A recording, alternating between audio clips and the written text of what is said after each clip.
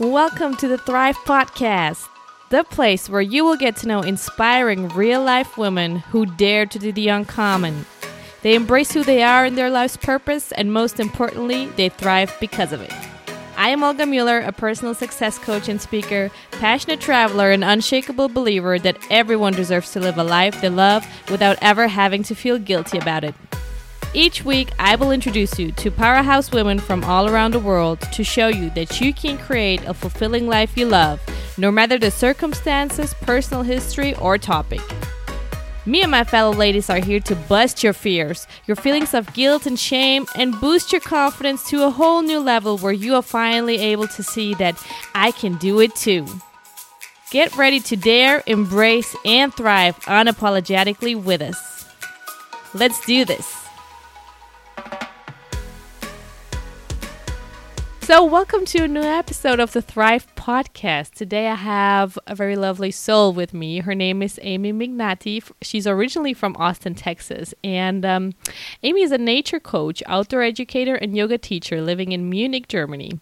And since 2006, she has been living in Munich, where she set up a business dedicated to leading retreats and workshops globally for women to discover and deepen their value, worth, and sense of purpose by connecting to nature and themselves. She uses her life experience as a mother, stepmother, international development worker, traveler, writer, teacher, student, and her own personal spiritual practice to create spaces for women to be heard, felt, and understood. And I'm so happy to have you with us today on the Thrive Podcast, Amy. Welcome. Thank you, Olga. Yeah, I'm so happy to have you because let's say from the few things that I heard about or that you shared with me about your story, I was really mesmerized and amazed really, because it seems like you have taken so many courageous decisions and, taken paths that are so far away from the norm or far away from what people, would be willing to risk maybe or to, lean into. And they've led you to very different places, which I'm very curious to hear myself and also to share with the audience. But I think one thing, just, even just superficially looking at them is, that they have one thing in common, I feel, and that is really, following your heart, your intuition, and making your dreams come true. Mm-hmm. Yeah, for sure. For sure. That's been a big lead for me. Yeah. And I feel that, in today's society, really in our hectic lives and constantly being on social media, worrying about what other people, think or what kind of expectations we have to fulfill from our bosses, parents, friends, whatever that is, I feel that leaves us very disconnected actually from ourselves, from our hearts, from our dreams even. We don't even allow ourselves to dream anymore, I feel. And I feel this is such an important thing. And especially to not end up with this, emptiness at the end of our lives, wondering, what did I do? What did I end up doing in my life? So this is why I'm so happy to share an example of a person who really, fully embraces her dreams, her intuition, and heart calling. Yes, thank you. My journey began well before social media, I have to say. Was there ever a world before social media? There was a world before social media. And it's really interesting how quickly I found myself also being swept up in it. Because when I started traveling and I started, my life adventures, there was no internet. Or the internet was just beginning, but I didn't get a Facebook account or any kind of social media or even a computer until 2009. So I was really, really behind the times. And so maybe that was better. So it's I sometimes I think it was. It was freer. At times then it was just easier. The connections were different. I have a feeling there was a bit more magic. Because there wasn't as much, now you know what other people are doing, you know what's going on, you're very much in the loop Mm-hmm. And before social media or any of that, it was more difficult to find out what's going on. And so it left it up to fate. And I always had this feeling it was a little bit more magical Mm. than it is now. So yeah, but it's definitely a different world. And so, what do you think? Because let's start maybe with really probably one of the major first experiences that you had, and correct me if I'm wrong, but at least this was a very, I think, impactful experience in your life, where you really followed. You set a dream, you defined a dream, and you just, followed it. When you sailed around the world on a small yacht as a travel writer for children with absolutely no experience, and just, with this dream that you wanted to see the world by the sea. Yes. Well, prior to that, I Yeah. had lived in Africa for three Oh, yeah. years. So Mm-hmm. I had, I joined the Peace Corps, which is an American volunteer organization, and I was sent to Africa. And so I was living in the middle of a village for 2 years with no electricity and no running water. And that experience really set me into wanting to explore the entire world. So I did that, and then I traveled Africa for a year, and then came back and led a kind of normal life again. I actually moved to Austin, and then I moved to Vienna because Austin was, again, just too small. And it was from that place that I was like, I still have this great desire to see the world. And I don't know where the desire to see it by sea came. That was just always just some great big dream. I guess traveling and backpacking and hitchhiking around Africa is so very big. And I thought, this continent is huge, the world is huge, and then there's this whole ocean between everything. And so it was always just this dream. Even in Africa, I thought about sailing back to America, and I tried it out. I mean, I went to Cape Town and went to the harbor and met sailors and decided, okay, I'm not ready for this. This is a bit too much. Yeah. How old were you actually when you went to Africa? When I went to Africa, I was 23. 23. And I came back when I was 20, when I had just turned 27. So I was there for a full 3 years. And then I had a few more adventures in between, but then I got on the sailboat when I was 31. So, I mean, I was even a bit older than most people, because a lot of people my age at that time were, locked into full-time jobs. They were starting families, buying houses. They had cell phones. I didn't even have a cell phone at that time.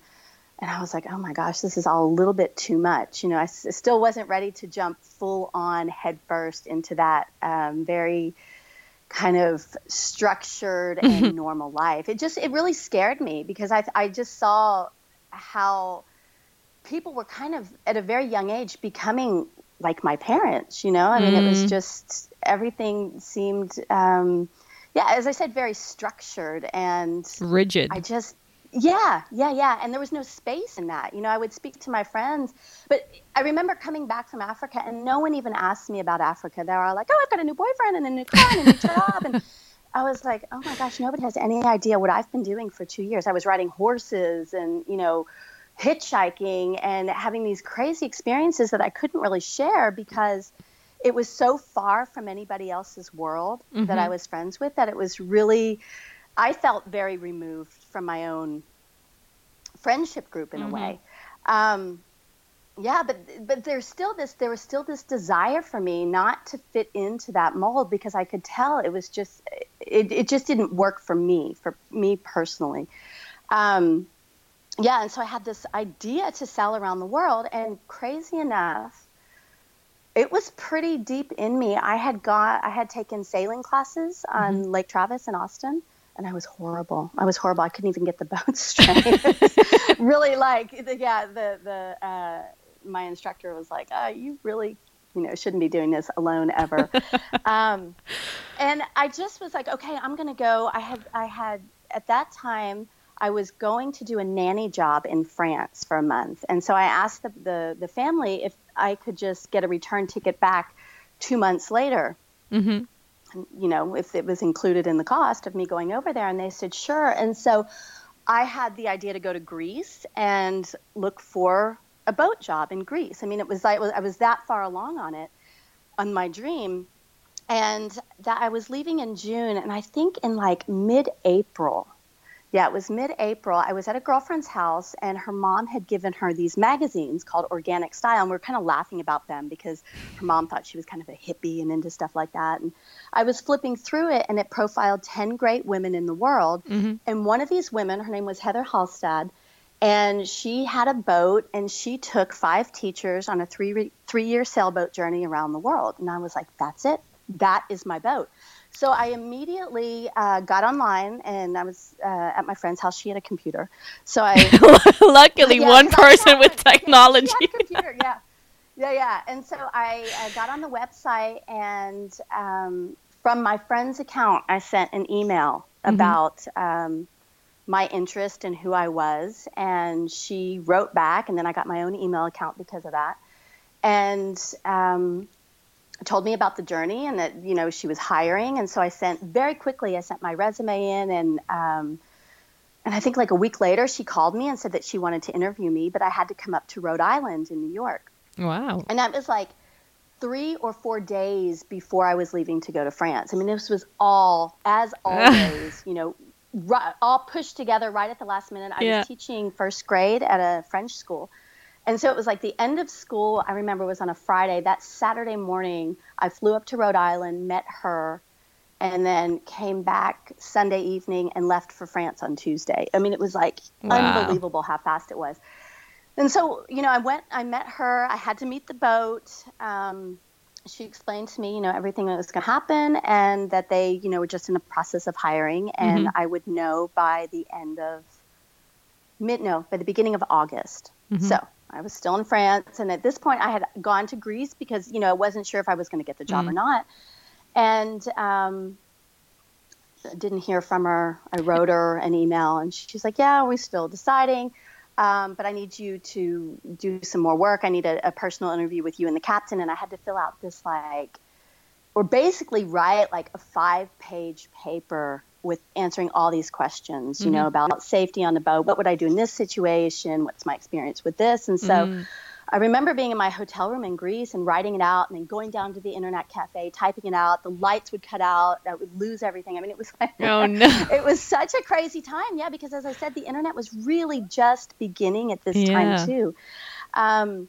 So anyway, I got it all off, and then like end of August, she still hadn't made a decision, and I had this plane ticket back to the States, and I had actually gotten a job sailing on a boat around Turkey as a waitress on this really high-end yacht. So kind of more than just a waitress, kind of, I guess, crew and a stewardess. But I had the feeling internally that I was going to get this job. I was like, this is for sure mine. I mean, it was way too magic how everything kind of lined up. So I went back to Texas, and about a week later, I got the information that she was not giving me the job. And I was like, this cannot be true. This cannot be true. And she was like, yeah, I'm sorry, we've hired somebody else. And I was like, okay. So here I am in Austin at my parents' house. I was 30. No job, very little money. I mean, I was like, oh my God, how did I get myself in this situation? This is ridiculous. Because I really trusted my intuition, and it let me down, and I was pissed. So I didn't know really what to do at that time. I mean, as a teacher, I had already missed the school year, so I couldn't go back to teaching, nor did I really want to. Interestingly enough, I ended up in Japan. So I had 2 friends that worked at a language school. How did that happen? I know. It's you know, when you're in a situation of like nothing worked out, and then you just have to figure out, okay, what am I going to do? You know, I mean, because I was really in a bad place. I felt very bad about myself, you know, like 30 years old, no money, living at my parents' house. I was like, I am so much better than this. You know, there's got to be something else. And hey, let me just go to Japan. Well, I mean, because I was so open. Yeah, that's what happened. I sent an email out to all of my friends. I was like, I'm looking for a job. I'll go anywhere. I'll do anything at this point. You know, just get me out of my parents' house. And I mean, they are so lovely because they're like, well, you know, take all the time you need. You know, it was my home, but still, you know, I was 30. I know. I had babies. You know, I was like, oh my God. So two friends of mine had a language school in Japan. They're like, we need a teacher. They Okay. got me a visa, and I was there by the end of September. I mean, it was so fast. I was like, okay, Japan. So I ended up spending a year in Japan, which I absolutely loved. I mean, it was a wonderful experience. That's a whole nother story. But like at the end of that year, so it must have been, I was there in September, beginning of the following August, I got an email from Reach the World from Heather in New York. 4 people out of 5 on the boat had quit. They had a job opening. They wanted to, and they didn't even need to ask me any more questions. If I wanted the job, it was mine. And I was like, you bet. So, I told that's how my friends in that's Japan. So interesting how the universe sometimes plays out, or how life plays out. Yes, it is crazy. It is crazy. So I'm also still in awe about it, because that year in Japan was also very, very special for me. I mean, I didn't know anything about Japan, ended up there. I love that country. I mean, it was such a beautiful experience there. And with 2 good friends of mine, we just had a lot of fun, a lot of laughs. And And so then I was like, okay, well, I'm going to go. Normally you have to give a job like a month. They're like, we need you there in 2 weeks. I was like, okay. So, everybody was like super supportive. They're like, yes, girl, go. Don't worry. We've got it covered. We'll find another teacher. It's not a problem. So I flew back to Austin, dropped all my stuff off, packed a bag, went to New York City. A week later, I was completely still jet lagged. I was in New York for about 3 weeks doing training, because the boat was in Australia. So the first crew had sailed from New York all the way to Australia. And so,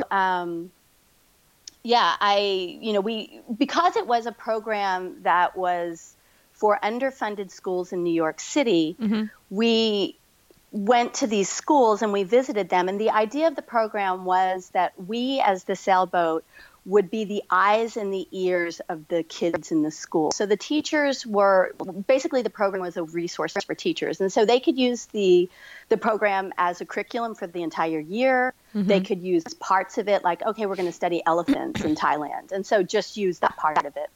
And so our writing focused on, we had to do an animal study, because kids love animals and they're totally into animals. I can second that. Yeah, me too. As now I have a child, it was all about animals. A cultural study, so basically about the culture of where we were. We had to do a school visit wherever we were, in whatever town we landed in. We had to go find a school, visit them, interview the children, interview the teachers, sit in on a school day so that we could share about how other kids go to school. We had to write an article about our interpersonal relationships on the boat and things that happened, because that's another thing the kids love. They always wanted to know if we saw sharks, if we were ever almost eaten by sharks, and all the bad storms that we had. So we had to write about that, and then we had to write about the food. So there were these 5 areas of our writing, and this is what we had to work out as the crew, because we all met each other for the first time in New York City. Yeah. And then we would go visit these schools, and we talk about who we are, what we're going to do on the boat, where we're going to go, show them a map, and then off we went. So at the end of September, we flew to Australia, picked up the boat in Australia, and then we sailed it to Spain. So, and that was, so it wasn't really around the world, but it was a really good chunk of the world. Yeah. So I still need to do my Atlantic crossing, but let's see about that. But have you ever, that's what I'm always, that's how I imagine it is like. I also, one time there was a situation I was just so determined to do an internship in China. I don't know why. I just wanted to go. And then the day that I had to take my flight and I was sitting at the airport, I was like, Olga, what the fuck are you doing? Yeah. I didn't have any, I had a contact, but I don't speak any Chinese. I didn't know who was going to pick me up. I didn't know where I would live. I was like, okay, if anything goes wrong, I'm freaking stranded in Shanghai. I don't know where I should go. I don't have any phone number, whatever. So it's like, you're so motivated by this, dream or image or idea that you want to pursue. And then when the day comes, didn't you have any fear of really hitting the ocean and knowing? dude, I'm gonna sail from Australia to Spain. Like, I know. Yes, there was, of course, there was a lot of fear involved. I mean, yeah. But it wasn't big enough to hold me back because I think that fear is also healthy in the way of like, it can drive you and it can motivate you and push you forward and keep you very much awake and alive because, I mean, that's our natural instinct that we're scared to protect ourselves. And so, you know, right in the beginning, like within the first month of sailing, like we had pretty smooth seas. Now we had about 6 weeks of smooth seas in Australia, but once we hit Indonesia, we were behind the winds. We came into some really, really rough weather and nighttime storms and lightning and waves going over the boat. I mean, it was really scary. And there was just this like, there's no going back though. You know what I mean? That decision was made. And I think in the very beginning, I was so kind of blue-eyed in all of this. Like the idea of getting on a yacht and sailing around the world was so much greater than like what could happen.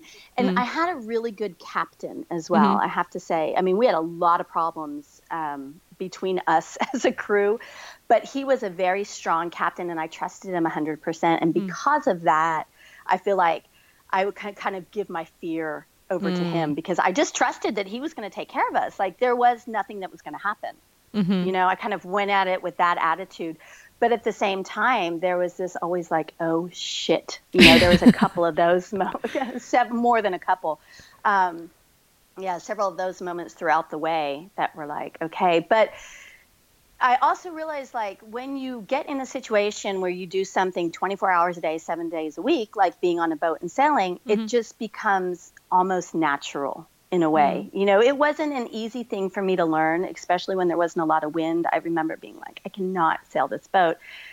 I have no idea what I'm doing. But then somewhere along the line, pretty quickly, it became like second nature because you're constantly, you know, pulling ropes, tying ropes, pulling ropes, tying ropes, you know, and then we had like hours where there's nothing to do. So we just practice tying knots, you know, so just keep going.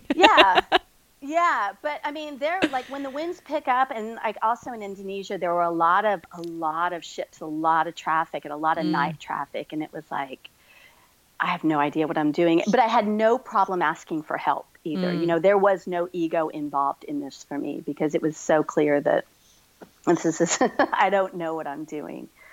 So what did that experience, you know, teach you, especially about maybe yourself?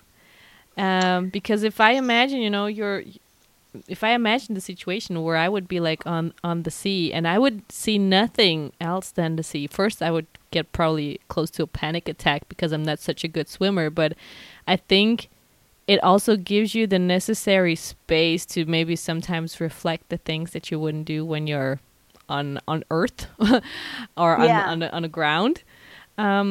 And especially when how long has this trip then in the end been, going from Australia to Spain? It was a year, a little over a year, like 14 months. 14 months.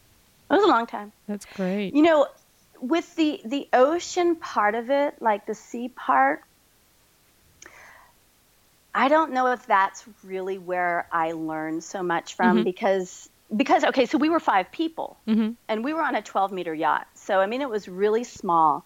And there was, you know, we read a lot, we talked a lot, we cooked, you know, like, and then there were, you know, we had to write. So there was always something to do. And on a boat, you know, something breaks, so you have to fix something. So I would say we were pretty much busy. You wouldn't think it, but we were pretty much busy most of the time.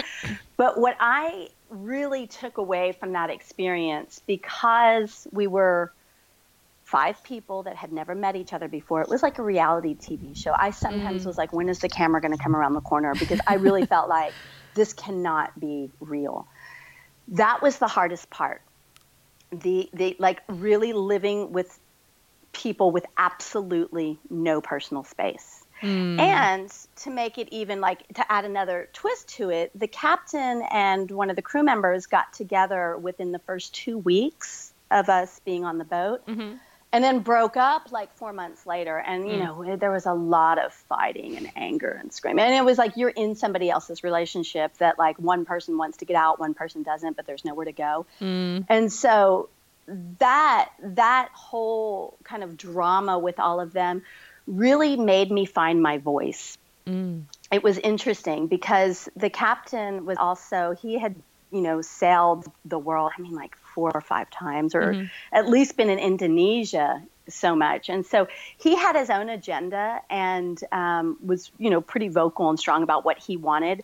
And this was also the interesting thing, is that on a normal boat, what the captain says goes. That's just how it is. The captain, you know, controls the ship, and then your crew, and you listen to the captain, and you do not have the choice to make decisions. But because we were this kind of research crew, we all had a say in where we went and what we did. Now, when it came to like any of the boat repairs or things like that, of course, you know, we listened to the captain. But as far as like the itinerary, we got to pick out where we wanted to go. And so this always caused a lot of problems because the captain had his own idea of where he wanted to go. And we had our own idea. He's like, well, you know, I'm the captain. It's going to be like this. And we had to talk to him and like even get New York involved and be like, no, you don't have the say in it. This is a community. You know, we have to work together. And so with him being very honorary and not really wanting to back down out of his position of power, it forced me to stand up and really find my voice and my place in that and be like, no, it's not exactly what you say. We make the decisions together. And so I had never really done that before. I mean, I've always been talkative and kind of loud or whatever, or, you know, it's how I've been perceived. But to stand up for something that I believe in, to say face to face to another person, especially this big man, like, no, I don't agree with you. We're not going to do that. You know, that was a real big step forward for me in my own personal growth, because the others were kind of scared of him. And then he was dating one girl and she didn't really want to say anything to make him angry. You know, I mean, so it was all these really weird dynamics of like personalities. And so, and I told him, I was like, this is my one trip around the world. This has been a dream of mine forever. And I am not going to back down and let you just run the show.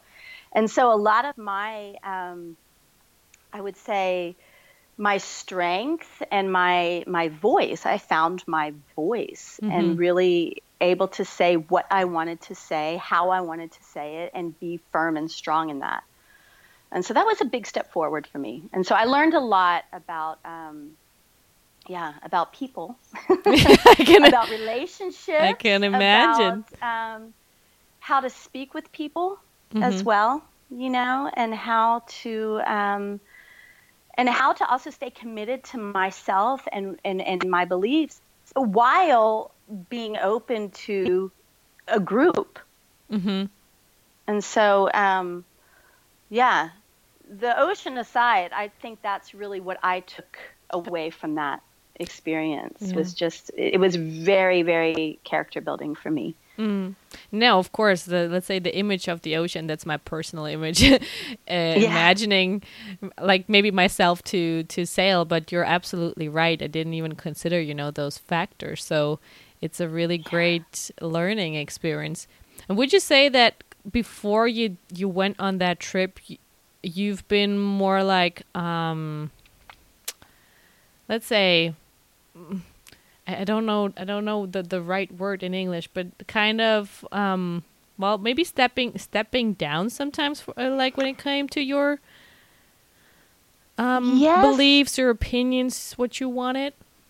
You know, I was always one that would try to make sure that everybody felt good, kind of regardless of how I felt. You know, I'd like go with the team rather than like go away from the team. And even on the boat, because we had, there were 4 beds and 5 people, you know, so 2 people could sleep in the front and the captain and the first mate slept in the back. That was pretty clear. And then, you know, well, the first mate wasn't the one, okay. But because they had a bigger bed and they needed more sleep. They needed, because they needed to be fit for like whatever, you know. And so in order to even avoid problems from the beginning, I was like, oh, I'll just sleep in the middle. I'll just sleep where everything's going on, where the action is, because I don't really care and I don't want to fight about it. And so I was always more willing to just like make sure everybody else felt good. And I'd, kind of just not really worry so much about me because I could take care of myself and it didn't really matter. And that was always the way that I kind of approached things. If we were in a work meeting, I wouldn't stand up and say I disagree with something. I'd talk about it behind somebody's back or with my colleagues later, but I wouldn't be the one to be like, no, I don't agree with that. I don't think that's right, ever. Now, it's a different story because it's also in the way that you approach it. If you come with, a lot of aggression and anger and like, I don't believe in that, I'm not going to do that. Of course, it's not going to work out. But, if you stand up and for yourself and for an opinion that you have and really are able to express and explain it, then hopefully it's going to be met not just with like, force and anger, but with, open-mindedness, and people are going to try to work together. And so, yeah, that really, it was a big shift for me as far as how I move about in the world and how I move forward with my own self and my own life. And so, what do you think? I mean, it's really, I feel like two really big experiences. First, at 23 years old, going to Africa all by yourself. Back in those days, when, I mean, now you can Google everything, right? You can look everything up. You can gather a lot of information about where you're going or, what's going on there and inform yourself really. And, just 10 years ago, really, I mean, you in air quotes just had books and you didn't have all this information, and it was more like, going into this black hole somehow. And not knowing, what to expect. So that's why I'm saying, like, it's such a big, courageous step. Where do you think, you got this courageousness or this courage from? To just go and do such things, to just go and to just dare, and to just lean into something totally uncertain. I think about that at times because I have a very normal, structured life now that I have a child. It's very important for me to have this stability and not to be like, just traveling all over the place. And so I think, from a very young age, well, maybe not, no, I would say once I got into college, I became so fascinated with the world outside of Texas. I lived in Texas my whole life. I've been to Philadelphia and New York a few times, but like my world was Texas. And I was like, I had the feeling that I knew everybody in Austin. I knew everybody in Denton where I went to college. And I was like, it was great and all, it was fun. But I was like, there's a world that's bigger than this. You know what I mean? And there was just this, I don't know where it came from, but this really big desire to see the world, to get outside of Texas, to go and also to get away from everything that I knew, because I had the feeling, because I'm a very social person and I always have been, and I've always had a lot of friends and always been surrounded by a lot of people.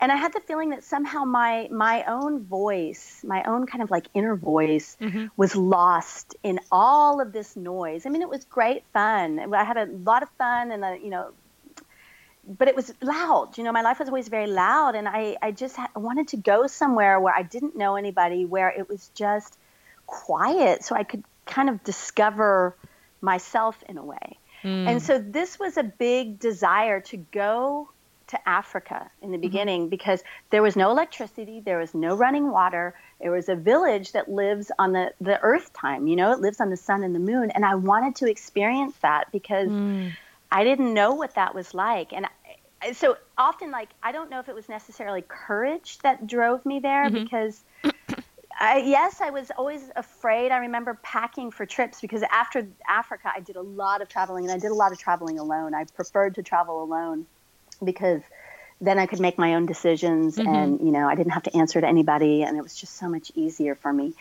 And I remember being scared and being like, oh my God, a bit nervous before, packing, and I always got sick before a trip, always. There was always like, I got a cold before a trip, and I'd be sick on the airplane. I flew into so many places with a fever, and it was really interesting because it was like kind of my body's way of like shutting down or something. It's interesting.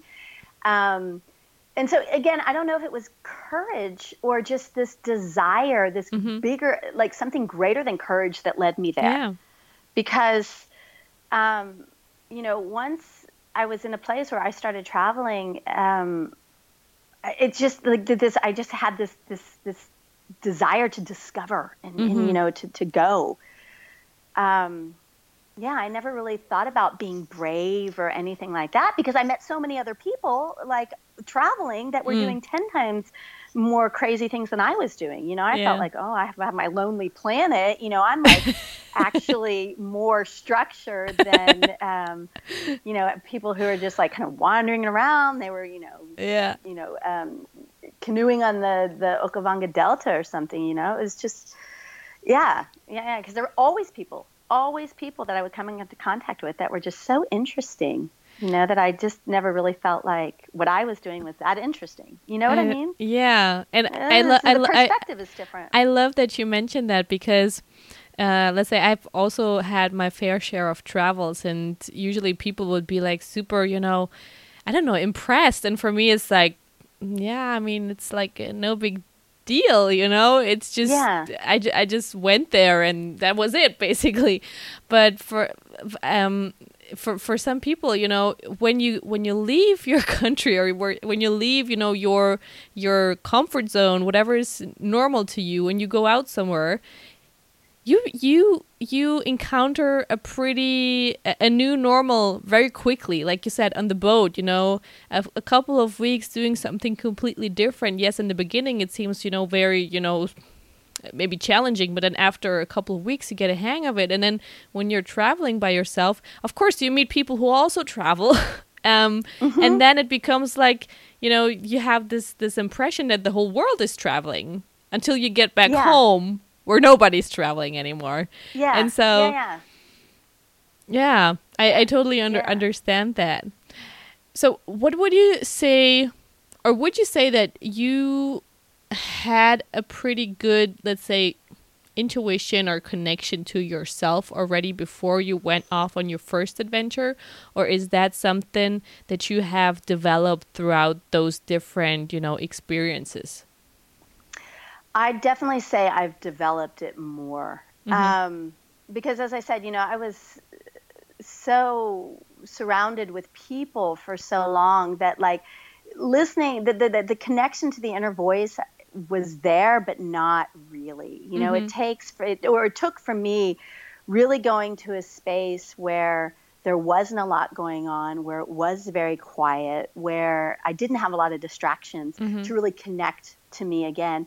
And then once I started to make that connection, especially in Africa, because, I was in this village where there's no electricity and there was very few people. And so there was a lot of space, and I did a lot of walking and hiking and a lot of silence. And in that silence, you're completely alone with your own self. And it's much easier to feel when you're in that space, to feel, the emotions and also the intuition. And so I would say, it developed then, and then it's only gotten greater. And then later on, I became a yoga teacher. And in that process also of like going into yoga and going on that spiritual path as well, it's a lot about the connection to the intuition, which I have just and continue to develop it more and more as I grow and get older.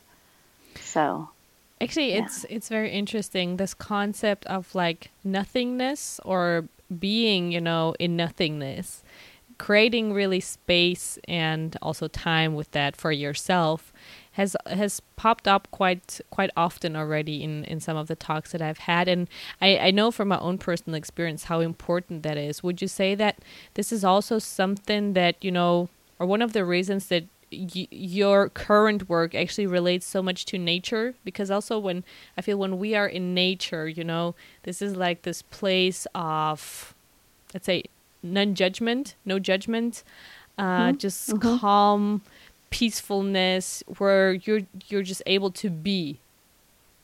Mm-hmm.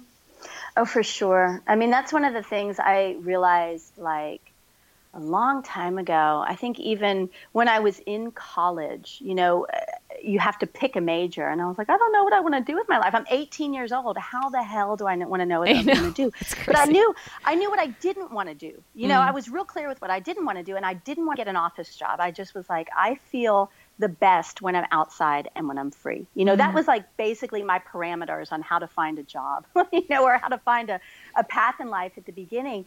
And then, and that's why, I chose to go to Africa, because I was like, oh, that's another 2 years that I can like kind of starve off an office job or having to go to real life. That's what I always kept thinking. Well, there's going to be a time when I'm going to have to do it. I'm going to have to make money. It's, and that's how else do you make money? Because 20 years ago, there were growing numbers of options of different jobs, but it was not like it is now. Now with this, like the technology, you can be a digital nomad, you can work anywhere. So I had a feeling I had kind of limited perception on what was available for me. And so I chose constantly to just be outside as much as possible. That is where I just felt the best. And I loved being in nature. I loved hiking. And, in Africa, it was just free. And, then again, on the boat, I was living out, basically, I was living outside for a year. And I think that has made me realize the importance of it in my life, and that there is no turning back for me. I have to do this. It's like my calling. I have to be outside. I have to share what I've learned and how much nature has given me. And it's continued to grow over the years. I did a 4-year Wildnispädagogik Ausbildung here in Germany.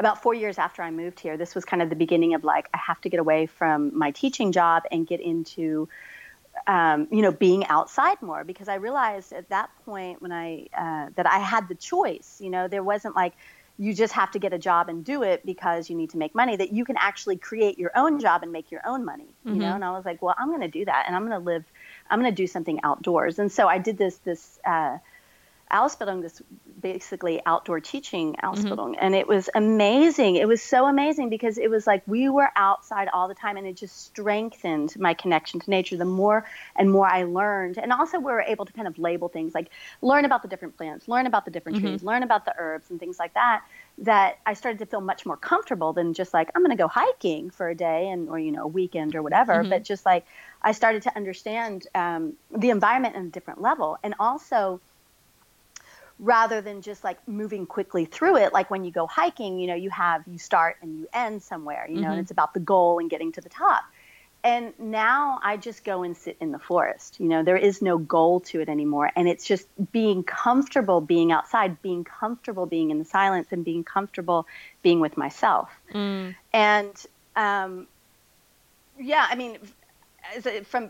when I look back, and kind of follow the I love the German, the rote Pfade, the red line, and we don't even have that in English, of my life, the path that my life has taken, it's always been something connected to nature. But I would have never had kind of seen that in a way, it was just more of this, I don't want an office job. What can I do? And I have to be outside, to realizing that I could bring that into my work, which was a pretty big revelation for me. And it's so important because nature gives you if you can sit quietly in nature, not run through it or bike through it, you know what I mean? There's so much there. There's so much there. I always see it kind of as a reflection of whatever is going on within me, and just sitting there. And it's like, sometimes I feel like when I'm in a forest, I'm with a bunch of old friends, and I can just like really lean back into the trees and be there and be held and be supported and kind of let everything go, where I don't have to keep it all together all the time. I don't have to be perfect. I don't have to do anything. And without that connection, I don't think I'd be as mentally fit in my life as I am. You know what I mean? Because that's always a place for me to go when I'm just like, I just need to breathe. I just need the Yeah. space, there's just something so valuable and so important Mm. that nature gives us. And I don't even know if it's something we can necessarily name, it's this feeling. Yeah. It's just I feel I have the same, like, let's say, when I get when I notice that I get when I got too charged with too much, let's say, negative emotions or stress or whatever, and it's just like, it's like tipping over almost, then I'm just like, Mm-hmm. okay, take the baby. I have to go. I'm Yeah. gonna come back, and then I just go outside, and you really, it's kind of like a rejuvenation or something like that. I don't know, but you can just leave all that energy Mm-hmm. out there, and it gives you so much, just peacefulness and groundedness, and that's why I always, also recommend people, if you feel like this, this energy inside of you, and you're not being a happy person, just go somewhere, create this space for you, because this energy needs to go. You can't, Mm-hmm. like, suppress it. It's just gonna get worse. You just need to let it go and find the best, kind of environment where you feel like you're getting this, let's say, groundedness or positivity somehow back. Yeah, and I believe nature is really the best place. The fresh air alone, and especially right now. Well, I mean, Germany's so beautiful. Germany's so beautiful for this. We have the seasons, because in Texas I grew up without Mm-hmm. seasons. It's like Mm. hot and warm, and trees are green or brown. So there was like nothing um, so breathtaking about it. I mean, because like just today I was like, oh, it's a cold gray day, but I mean, I went outside and just like the air was so fresh and so clean, and the trees like right behind my house are yellow, and just Mm-hmm. sitting out there, it was like, oh, this is just what I need. It's like a perspective switch as well, Mm-hmm. like when you're in your house or you're inside somewhere, especially if there's a lot of noise, you're just constantly bombarded with this, and you cannot get away from that. And just like taking the time to just breathe and to sit and to not do, and to have that quiet and that peace and the stillness, of course it's going to change something within Mm-hmm. you, and like getting the energy out, just go for a long walk, I mean, that energy is going to transform. It just needs somewhere to go, Exactly. and yeah, I always find like a walk in the forest is some of the best medicine for me. Mm. It just shifts everything. I Yep. can just like clear my head, even if I, don't come back and have all the answers. It's just like I have space Mm. within me, and that's what I find a lot of times in these like these hectic days, and especially living in the city and things. There's always something to do. That there's somewhere to be. Especially if you have children. There's a lot that goes on with them as well, because you're taking care of another human being, and then that finding the time and the space within the day or within Mm. the week, even to just step away from that. It's necessary. It's It's crucial. necessary, and it's very Yeah, it really is, because you cannot continue to be bombarded with noise, and especially all the computers and the phones and the social media. And I feel Yeah. like that is really, you said earlier about being disconnected, and I think this is one of the things that is a huge disconnect from ourselves and also from the natural world. And yeah, I don't know. There haven't been enough studies done, but I wouldn't be surprised in like, 5 years or Mm-hmm. something. There's got to be a link between this and like in depression and, burnout. Oh Maybe yeah. there already has been studies, but it, it's just so clear, because people do not take the time to step away, to put down, to breathe. It's always like on to the next thing, And you it's know? very, very interesting that I'm also always trying to, let's say, really reflect people in a certain way, how much stress we're actually living every day. Hmm. And it's not this obvious kind of stress, but it is a lot of emotional stress, a lot of, let's say, mental stress that is just like, subconscious. You're not really aware of it, but you feel drained at the end of the day. Something, some Hmm. things are not working right. And I think if somebody who's listening, if you go outside into nature for just one day or one afternoon, heck, just 1 hour, I don't care, but just be there. And if you notice, the difference when you come home in how maybe relaxed, or I don't know, I'm sure something will happen. And if you notice that the difference, then I can guarantee you that you've been in a state of stress and you've just, come back from that, being that 1 hour in nature. And maybe it's not so obvious to you in the things that you experience, but your body is, processing all this energy, and your body knows. And so I can just encourage everybody to just make the comparison. Just go outside and see if that has changed anything inside of you, and just use it as a kind of a reflection, maybe. Yeah, and I would say also go outside without a cell phone. Yeah. You know what I mean? Not to go out and be on your phone. Yeah, well, I mean, you're taking a walk, you're outside. Yeah, but go out and just be with yourself. Yeah, because exactly. I think that's where a lot of this disconnection, because there's a lot of, the more that we connect to, social media and TV and movies and, all of this kind of stuff out there, the less we're connecting to ourselves, and so when we can just kind of put everything away and just listen to whatever is going on. And sometimes, we don't really want to hear what's going on with ourselves. It's kind of oh, we've got some work to do. And that's exactly. That's not always what we want to do. It's really easy to distract ourselves from that. But I mean, it's so much more beneficial to do the work, to look within, and to, take the time to be with yourself and to be gentle with yourself as well.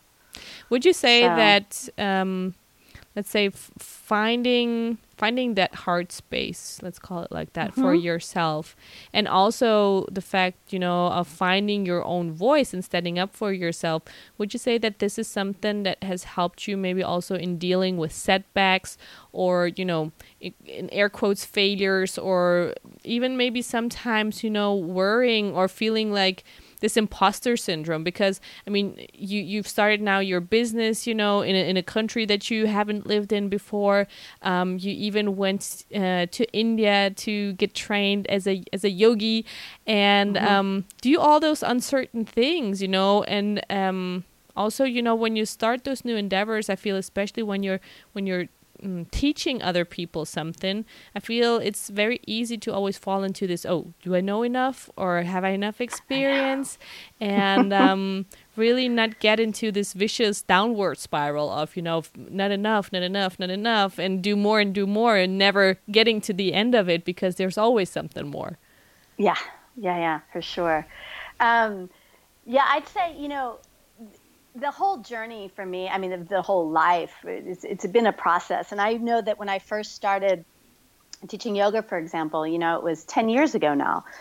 I was constantly comparing myself to other people, because I was like, oh, I'm not good enough. I don't know what I'm doing. I don't have enough training. I mean, this person is so much better. They know what they're doing. I sound stupid when I'm teaching, And it was what it took for me, really, I would say there was always a lot of doubt. And there still sometimes is. There's a lot of doubt. There's fear. But again, I try to really make friends with fear in a way, because I think fear can either hold you back or it can push you forward. You can't, if you let it consume you, you're not going to move. But if you're like, okay, and you go with it, then there's a lot of potential in it. And so I kind of sometimes use this nervousness as like a guide, okay, I'm nervous about it, do it. It scares the shit out of me, but I'm going to do it anyway, because I know that I'm going to grow and I'm going to learn from it. But what I have found is the consistency of just showing up again I'll put this in the context of the yoga practice. I teach 2 classes a week. I used to teach much more before my child, but now it's 2 classes a week. And so just showing up every single week, regardless of what's going on within me, because sometimes, I've had a fight with my boyfriend, or, I'm worried about something, or there was a failure and something didn't work out. And I just feel like, God, nothing's ever going to work, and I'm not good enough, and I haven't put enough energy into it. And and I start this kind of downward spiral of, self-talk. And it's like, okay, well, all that aside, I have to still commit and continue doing what, doing what I have to do. And so I just show up and I just teach. And I, sometimes teach from a level of like a lot of love and joy. And sometimes it's just like the best I can do is to be there. And, and I still find like in the process of that, of my classes or whatever, when I'm teaching, that I find this personal transformation and this softness that I can give back to myself because I showed up and I did it. And that also kind of gave, or I've learned has given me the push forward to just continue in the face of setbacks and failures, because we're always going to have failures, and you can either let them crush you and just say, okay, well, that was that, and I'm not going to do that again, or realize, okay, there's a different way to approach this, or I didn't do, maybe I didn't give it all of my energy. Maybe it was just, not the right time. Maybe it was not good what I was putting out,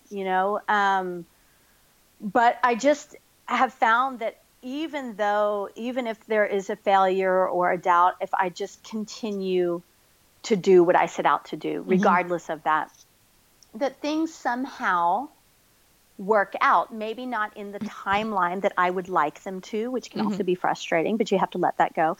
But things do work out and opportunities do come, but you just have to remain open for them, and just showing up to whatever it is in whatever state that you're at or in, is going to give you a lot of benefit, and also like, I guess it is living from the heart.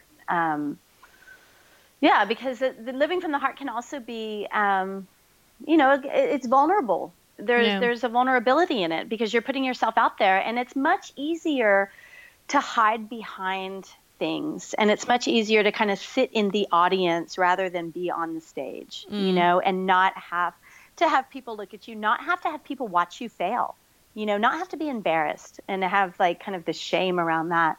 But I found that like in that vulnerability that there's a huge place of potential. Yeah. What would you say? I mean, usually, let's say,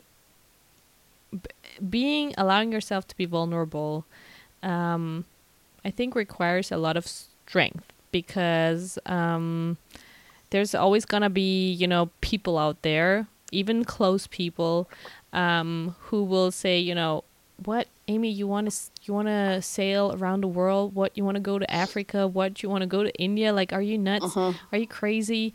And because they just don't understand. They don't have the same view of, of life or what they want to accomplish. And when you share your ideas and your dreams, it's very easy to have them crushed, especially when you don't have this inner, like, confidence or conviction about your ideas.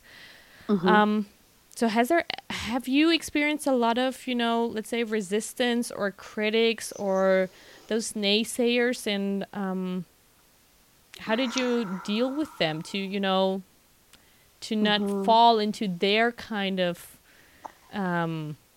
perception of what is worth it, or what is right, or what is wrong?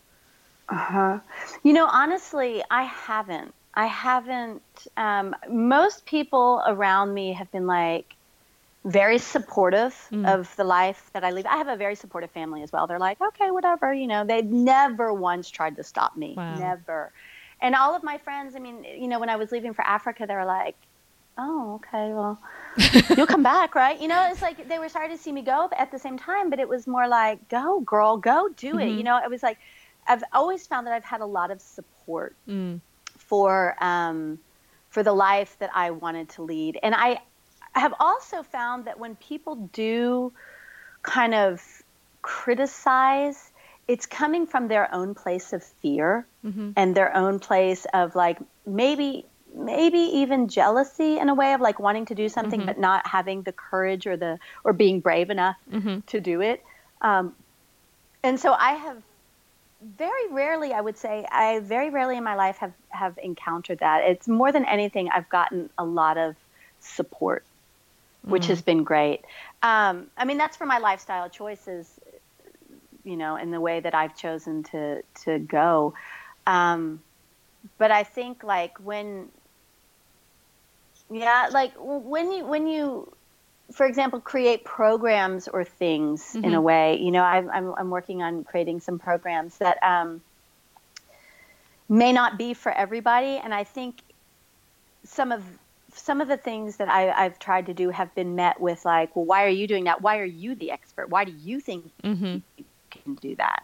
More of in that way rather than the life I lead. And that's when I just have to really stand on myself. I'm like, you know what? I have a lot of experience. I'm not a child, and even if no, I mean, I'm in my 40s and I've led a very full life, and no, I'm not an expert, but I definitely have enough experience to be able to lead, teach, and share. So, you have to kind of fight sometimes for your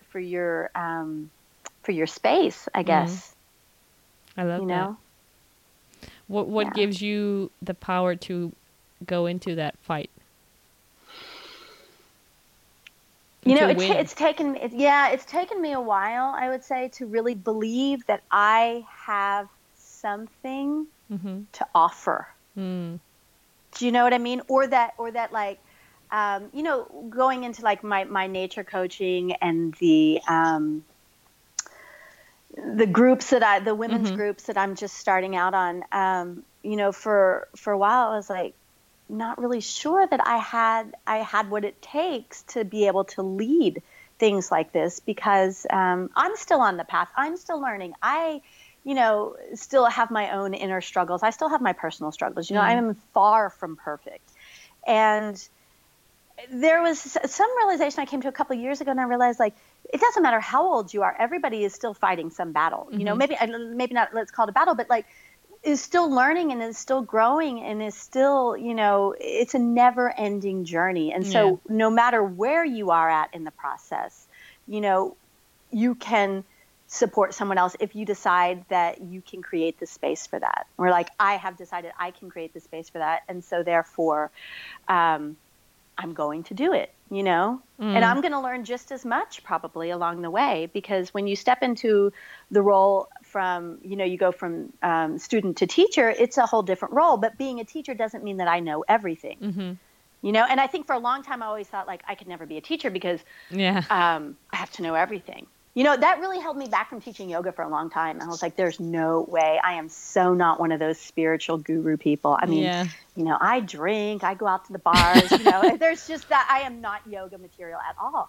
But one of my girlfriends really convinced me. She's like, we need people like you out there. We need to get away from this like holier than thou kind of, concept, and like really just get normal people. Like I'm, like leading rather than teaching, but like also, everybody's got something to teach and to learn from. So it's just how you decide to do it and what you decide to do. So. Yeah. And I love how you just said that. Sometimes it's like, I notice it sometimes in personal encounters with friends or colleagues or whatever. And you see how people are holding themselves back. And when you just take the first step and you're like, okay, people, can we just keep it real, And, I don't know, it can be like very silly things, but I feel like sometimes people are restricting themselves so much.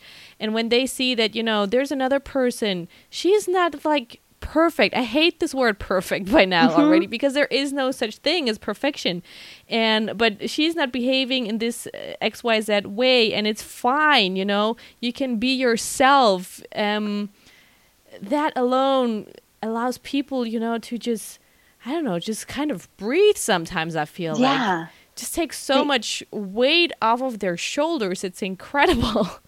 Yeah, the authenticity, that's for sure. It's a big factor because, especially in the yoga world, people, want to have this like this image, whatever this perfect yogi is, from the body image to, this being able to do all these, fancy poses and all this stuff, and which really takes away from like what yoga really is about, which is about the connection between you and the spirit. I mean, that's basically all it is at the end of the day, and like how you connect and how you can connect to the spirit so that you can become a much more open, valuable, empathetic, compassionate human being to yourself and to others. And that's what it's about. And, when it has all this pressure of like, oh, I have to look like this, I have to be like this, and I have to do this on it, then it starts to constrict people, which is exactly the opposite of what it's about, which is about opening. And so,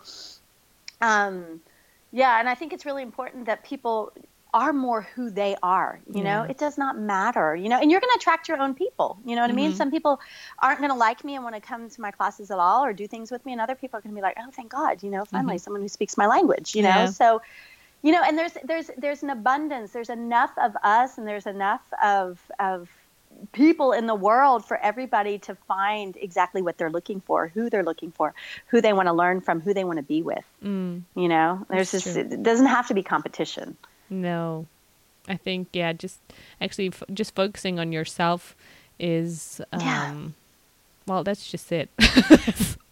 Yeah, exactly. That's just it. And like, whether you are in the position of a teacher or a student, it doesn't really matter. But when you focus on yourself and you start to work on yourself, then you're going to attract, what you need to you, good and bad. Yeah. So to grow and all that. So things going to happen. And I feel that sometimes, or not sometimes, I believe for everybody, always, I feel like the universe is always going to put you to a test. It's like with your sailing experience, you hand in everything, and then they don't pick you, and then it's like, okay, let's see if you really want to go. Oh, yeah. Amy, you say you want to have a life, where you just do what you love. Okay, try out the corporate job, and really. Is that are you sure? Are you willing to take that step? And that's sometimes I feel like when we have those down, like those moments where we feel like maybe like shit and we feel completely lost. Sometimes this is just like a, kind of like a wake up call, a reminder of like, is this really what you want to do? And then it's like this moment where you have to go inside yourself, like really think about it, and then just take, that adequate action that, you really want and that you're really serious about. And I think then, things will start to fall into place. Yeah, they will. You just have to kind of really connect and find out what it is that you want. Because I also feel that people kind of go along through life without ever really questioning what it is that they want, because it's much easier to not question and just to be in the middle. And, as I said, kind of happy, like things are kind of good, more or less, but there's, like mediocre, and I feel like there's a lot more out there and there's a lot more available, but you have to open yourself up to it. And by opening yourself up to it, you have to open yourself up to the uncertainty, and that's a very scary place to be. Again, that's the vulnerability, that's like very, very scary place to be where, you're kind of exposed. You don't know what you're doing. You're not really sure, but that's where you're going to start to discover who you are and what it is that you really want. But you have to ask yourself those questions first. You have to ask yourself, like, what is it that I want? And I have a feeling sometimes people don't really ask themselves that. They do what they think they're supposed to do. And it depends on what you're motivated by. I've never been motivated by money. And so because of that, my life's taken a different path. But people that are very motivated by money, their life goes in a direction that, is financially driven. And so I chose like a quite hard path, I'd have to say, of adventure and, seeing the world. And in that, learning a lot about myself, because I put myself out there so many times and had so many uncertain moments and unquestionable moments, but it's been fantastic, but I'm a risk taker. And I think I have a feeling that I was born like that. I don't know if I was made like that. It's just something that I feel it's much more exhilarating, taking risks than living this kind of normal, safe life. And I think So, that's what it's in the end. It's gonna be all about. Nobody's gonna say, "Hey, remember my paycheck from yeah, 1996 or whatever, and the all the things that I bought or whatever." But you will always remember certain trips. You will always remember certain yeah. experiences. Oh, yeah. Yeah, So, yeah. with our time coming to an end, Mhm. if you were able to implant like one message into the subconscious of every woman on this planet, what would that one thing be they should all know? One message. I would really encourage people to listen to their hearts and to get in touch with their heart. Mm-hmm. Their own heart, not the story in their mind or the story that they're being told or that they're telling, but like what's really in there, Mm-hmm. like really listening to that and then starting to live from that place, because that's where it's the most authentic, that's where it's the most loving, that's where it has the most power and the most passion. And if you live from that place, then your life can be very, very magical, very, very special. Mm. And so that would be my message, that women get out of the head, get out of the what I should be doing, and get Mm-hmm. out of the judgment of society and get into what you want to be doing, who you are. Take the time to listen, create the space Yeah. to listen. Yeah. Beautiful. And Yeah. another thing that I also ask all of my guests is I call Hmm. it the three nuggets of wisdom. So Okay. if you could send three pieces of wisdom to your 6-year-old self, to little Amy, Hmm. what is it that you would like her to know, about herself, about life, considering everything that you've been through and everything that you've achieved? What is it that you feel is important for her to know? Three things. Mm-hmm. To a 6-year-old. Okay. So I could also send this to my daughter. I think one of the first things would be stay true to yourself. Stay true to yourself. There's a lot of, just like we've been talking about, there's a lot of people that tell us what we should be doing. Society tells us what we should be doing, but stay true to what it is that you want to do. And believe in that. Believe in that. And go for it. Just go for it. Do what you want to do and go for your dreams. Mm-hmm. Don't let anybody tell you that they're not possible, because I think that's really important. Don't take no for an answer. Mm-hmm. um, and then I guess a third one would be to have a positive outlook on the world as much as possible, because I think that's really important. It's very easy to kind of get into this like judgmental role and also to put yourself in the victim role, Mm-hmm. things are just happening.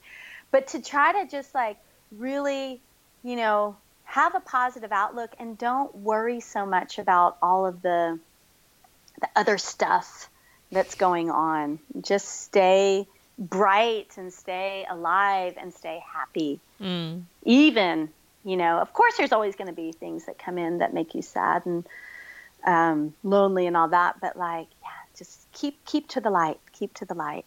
I love that. So, So Amy, where yeah. can people find you? Where can they work with you? If they got hooked or interested by everything that you've experienced that you can share with people. I have a website that has all of my all the things that I do. I have a Facebook page as well, but it's I would say the website's better. And Mm-hmm. so it's amymignotti.com. And all of my offerings are on there. My retreats. I always do a retreat in France every year, a yoga and hiking retreat. And I do goal setting workshops, and I'm going to start doing art classes for women in nature in Munich. So yeah, I've got quite a lot going on this year. Also an archery retreat in yoga. So, yeah. Yeah. Yeah, so it's amymignotti.com. Perfect. So everybody who got interested, and we could have spent so much more. We already went overboard, but we could have talked even another hour, I feel. It was so easy to talk to you, and I'm still like, so thankful and grateful that you've shared your story with us, all the incredible things that you've done, and just thank you. Thank you so much for tuning into the Thrive podcast and spending your precious time with us.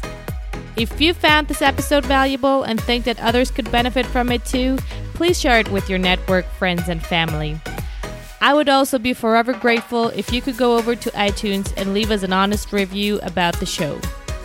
And if you have a comment, question, or topic that you would like to see covered on the show, go to olgamuller.com/Thrive podcast.